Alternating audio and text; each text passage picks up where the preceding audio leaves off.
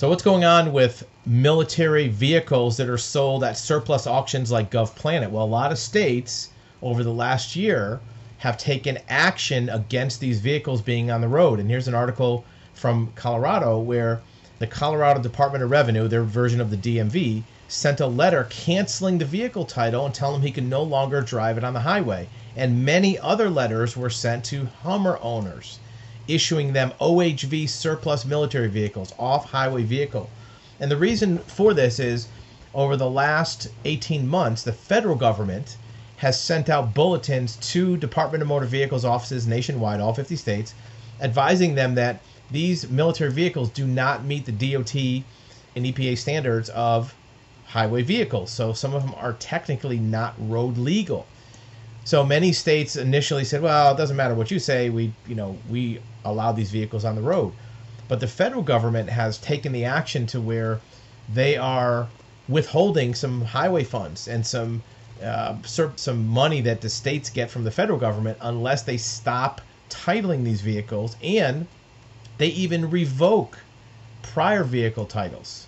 And what's happening is the legislation in the states is taking military vehicles and making them defined as off-highway vehicles, just like ATVs, snowmobiles, cannot be licensed for highway use.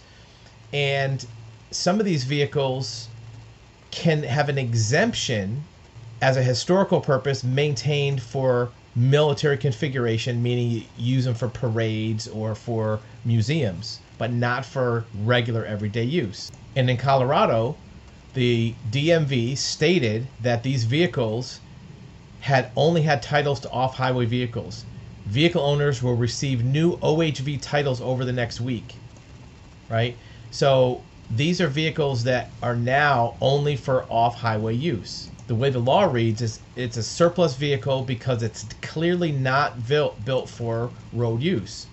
And many of these vehicles, going back to World War II, will have their titles transitioned into only off-highway use in the next phase. So it's not just Humvees, it's other vehicles.